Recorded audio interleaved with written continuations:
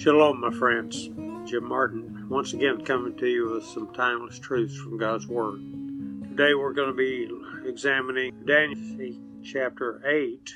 Again, we're not going to be able to go through this chapter and all the implications of the visions that were given to Daniel as we would like to do. I have provided notes and a link to the somewhat more detailed notes for you to use for your own study, and I urge you to do that. There's much more material there and many more links to, for instance, the book of Revelation, which ties so closely into the prophecies, the revelations given to the prophet Daniel.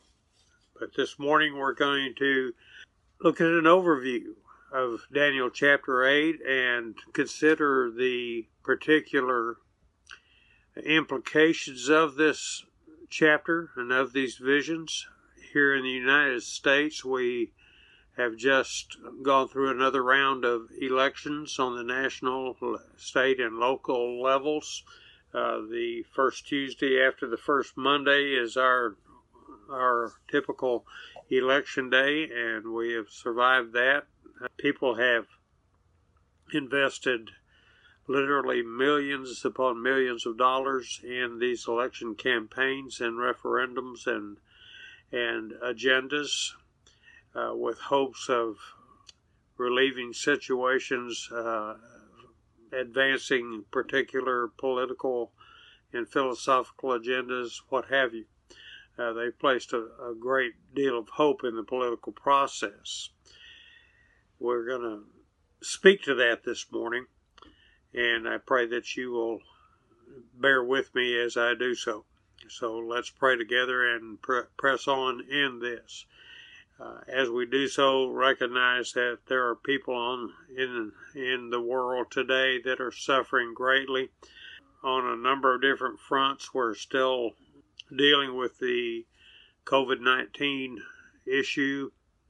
We have, in our own family, just yesterday lost a dear sister, not to COVID, but to cancer. We're grieving over that loss, but not without hope, because she had placed her faith in the Lord Jesus Christ, and she is with Him as we speak. So, pray with me as we begin to study Daniel chapter 8. I do urge you to get hold of your copy of Scripture in whatever translation, whatever language speaks to your heart most clearly, and follow along as we go, not by verse, but hopefully principle by principle here. Father, we do lay ourselves before you in Jesus' name, and we pray for your wisdom and for your direction, for your unction to speak through your servant and to your servant this morning. As we look at the truth of your word, as most of these things have been fulfilled already, but some yet to be fulfilled. We are encouraged that you do speak to your servants, those that have committed their lives to you and surrendered their lives to you.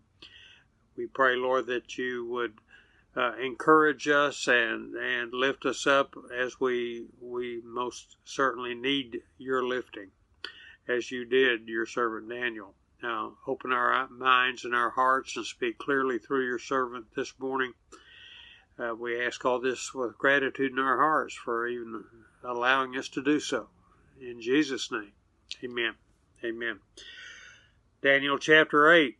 It opens again, just like last week. We do point out that the events that are recorded here in Daniel chapter 8 actually occurred before what is recorded in chapter 5 of this book. It is not in chronological order, particularly. We pick it up in Daniel chapter 8, verse 1, and we find ourselves actually 2 years after the visions given Daniel in chapter 7. in the third year, and I am reading out of the New American Standard Translation of the English Bible. In the third year of the reign of Belshazzar the king, a vision appeared to me, Daniel, subsequent to the ones which appeared to be previously. I looked in the vision, and while I was looking, I was in the citadel of Susa, which is in the province of Elam. And I looked in the vision, and I myself was beside the Ulai canal. Here's the vision. Here's what Daniel saw. Now, was he dreaming? Was he in some sort of a trance? Don't know. Doesn't matter. Somehow he was in a state where he saw things which were not actually occurring. These are symbolic and metaphorical things. Again, like we talked about last week, God often illustrates the reign of particular individuals and national interests as beasts, as animals, because they are being driven by their passions, by their desires, and not by any kind of spiritual unction by the Lord. If there's a spiritual unction, it's by God's enemy, Satan, and the world, the flesh, and the devil. And so he pictures or depicts these kingdoms as animals. Not too far-fetched when you look at how some regimes behave. Very animalistic, very brutal, uncaring, advancing their own interests and their own wealth and comfort. So, again, here in chapter 8, Daniel sees a vision of a couple of types of animals. In this case, it's a ram and a goat. This would be a sheep animal and a male sheep and a male goat. Okay, verse 3. I lifted up my eyes and looked, and behold, a ram which had 2 horns was standing in front of the canal, the Ulai Canal. Now, the 2 horns were long, but one was longer than the other. We talked about last week, I believe, that the Bible, horns represent authority. They can represent kings or regimes. And so here we have 2 regimes, 2 kings, perhaps, the Medes and the Persians, that are represented by these 2 horns. One being longer means that one was more powerful than the other. The two horns were long, but one was longer than the other, with the longer one coming up last. That would be the Persian Empire being more powerful, coming up after the Median Empire. I saw the ram butting westward, northward, and southward. Butting means conquering. Okay, it implies that the Medo-Persian Empire would be advancing to the north, to the west, and to the south. Why not to the east? Because they already occupied the east in the known world at that time.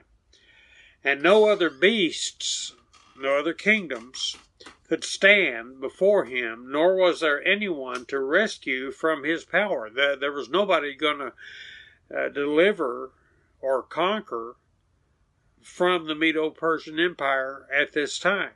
But don't despair. All these kingdoms, all these mighty regimes are temporary, and they're limited.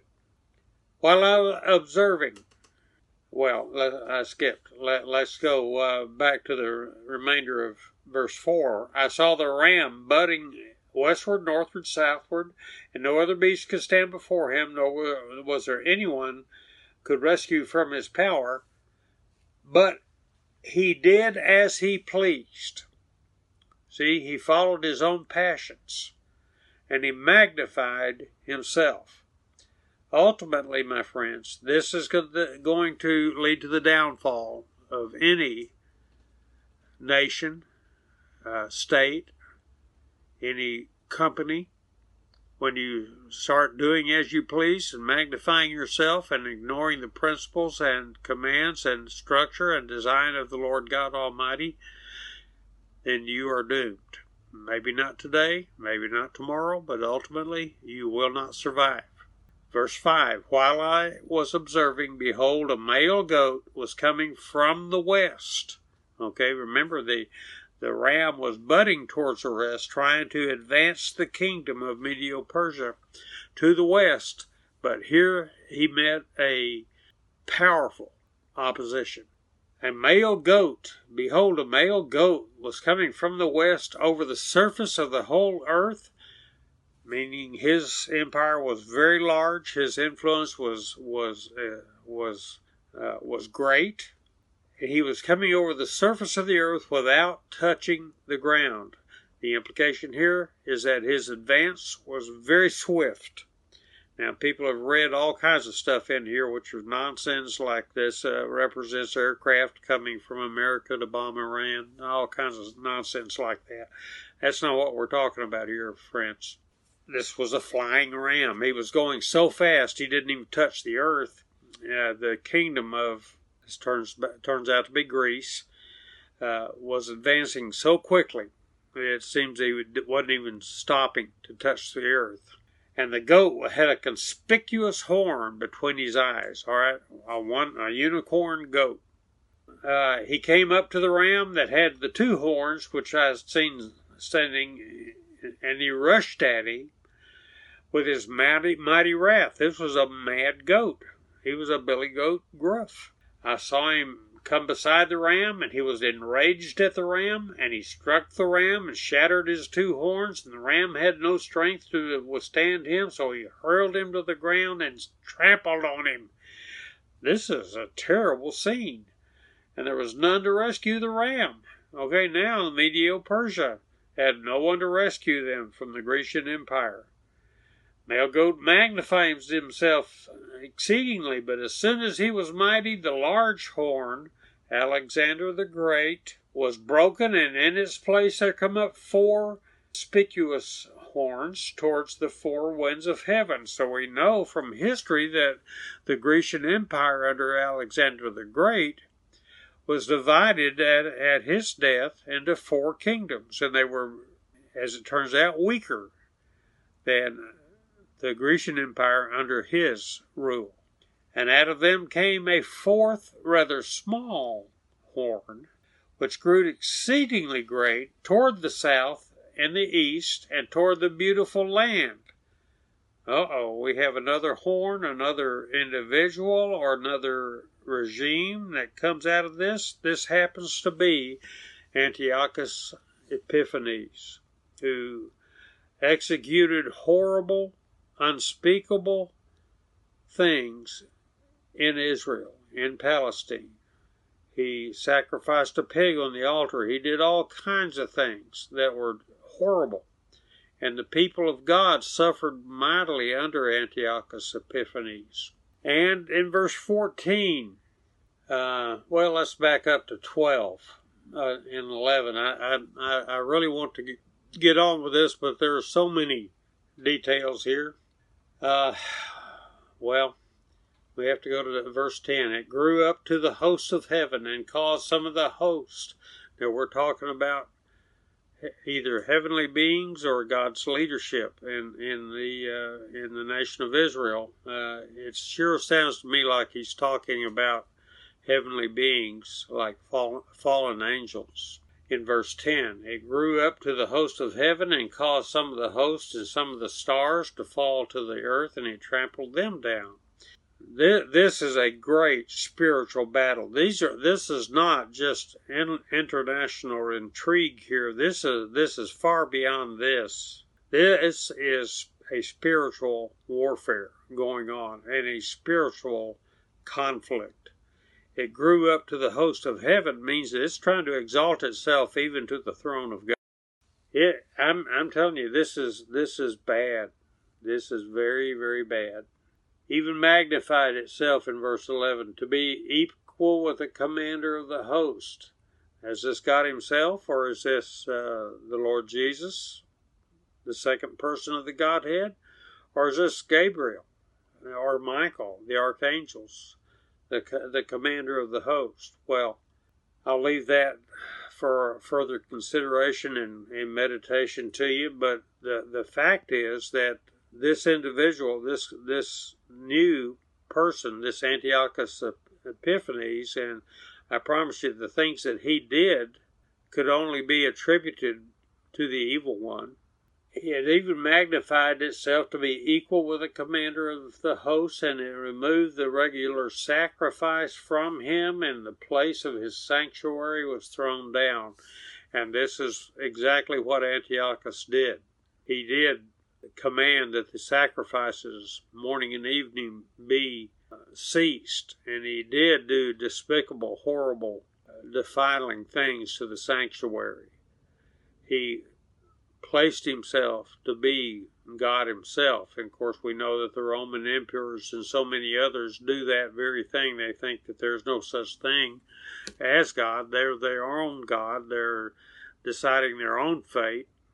They're powerful enough to establish themselves forever.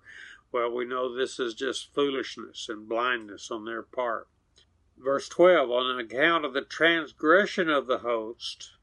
Now, does this mean that the third of the angels that is talked about in other places in Scriptures that were swept down from heaven when Satan fell? Is that what it's talking about, the transgression of the host? Or is this talking about the transgression of the priests and false prophets of Israel? What do you think? That they sinned, and their transgression led to their downfall. And on account of the transgression of the host, it will be given over to the horn, to this great power, along with the regular sacrifice, and it will fling to earth. It will fling truth to the ground and perform its will and prosper. My friends, in this day, in the 21st century Babylon in which we live, truth has been flung to the ground. We live in an era of subjective truth. What's true for you may not be true for me. That's the mantra of today. And it's not just today. It started long ago. We see here it was present in the 6th century before Christ. My friends, be assured of this. There is an objective and everlasting truth. We don't find it on the internet. We don't find it on TV. We don't find it in our political powers or in our institutions of higher learning, so-called. We find it in God's everlasting Word. His Word is truth. And that's what we've got to cling to today in 21st century Babylon. Had the opportunity to visit with a dear longtime friend with whom we have not had contact for at least a couple of decades here. This past weekend, we had contact and visited with them, and during what was called a neighborhood Halloween party, I got to visit with some of his neighbors, and inevitably the conversation comes around well, what do you do? What's your story? And I had to tell them that, I was a retired engineer, but what I am actually is a missionary and teacher of God's Word. And they said, well, what are you doing now that you're retired again? I said, well, I thought I was finished, but apparently I'm not. I'm now teaching on the internet. And they said, well, what are you teaching? And I couldn't think of anything else to tell them except the title of this series, Believing and Behaving in Babylon. And one of them just was alarmed and says, you think we're in Babylon? I said, most certainly. My friend is Jewish, and so his forefathers were actually in Babylon, the real one of 6th century BC. And here their progeny is in 21st century AD, and we are in Babylon again. Why? Same reason. Because we have lost sight of the truth. We've lost sight of what righteousness really is. And so we go on in this chapter, and he talks about the next is he hears a voice from heaven that's saying, how long will the vision about the regular sacrifice that has been abandoned and interrupted, as it turns out, by Antiochus Epiphanes, how long will that apply? While the transgression causes horror, so as to allow the holy place and the host to be trampled? And the answer was 2,300 evenings and mornings. The evening and mornings were the times for the sacrifice. Then the holy place will be properly restored. Well, that's about 6 1/3 years, if you're talking about these are actual days. And as it turns out, about 6.3 years is about how long Antiochus Epiphanes ruled and transgressed the very holy people of God. And he went on, and actually the man who interpreted dreams for Nebuchadnezzar and Belshazzar, he actually needed interpretation himself. And verse 15, he says, when I had seen the vision, I sought to understand it. Behold, standing before me was one who looked like a man, and I heard a voice of a man between the banks of the Ulai, and he called out and said, Gabriel, give this man an understanding of the vision. So he came near to where I was standing, and when he came, I was frightened and fell on my face. Now, have you ever seen an angel? I don't know that I have, and I don't know what they look like. Apparently they can take the form of a person, of a human being. I don't know what they look like, but I know that whenever somebody encountered one, the angel had to say, don't be afraid, fear not. And in this case, he didn't even say that. Daniel fainted straight away before Gabriel, the archangel. So whatever an angel looks like, it's not this little cherub on the toilet paper wrappers out there. That's not what they look like. Okay, they're fearsome entities. So Gabriel was commanded by the Lord God or by Jesus to give Daniel the interpretation. Daniel was the one that gave interpretations to others. Now he needed to understand. So he came near to where I was standing. I was frightened. I fainted. He said, Son of man, understand what the vision pertains to the end time of the end. So he's really giving him an end times vision.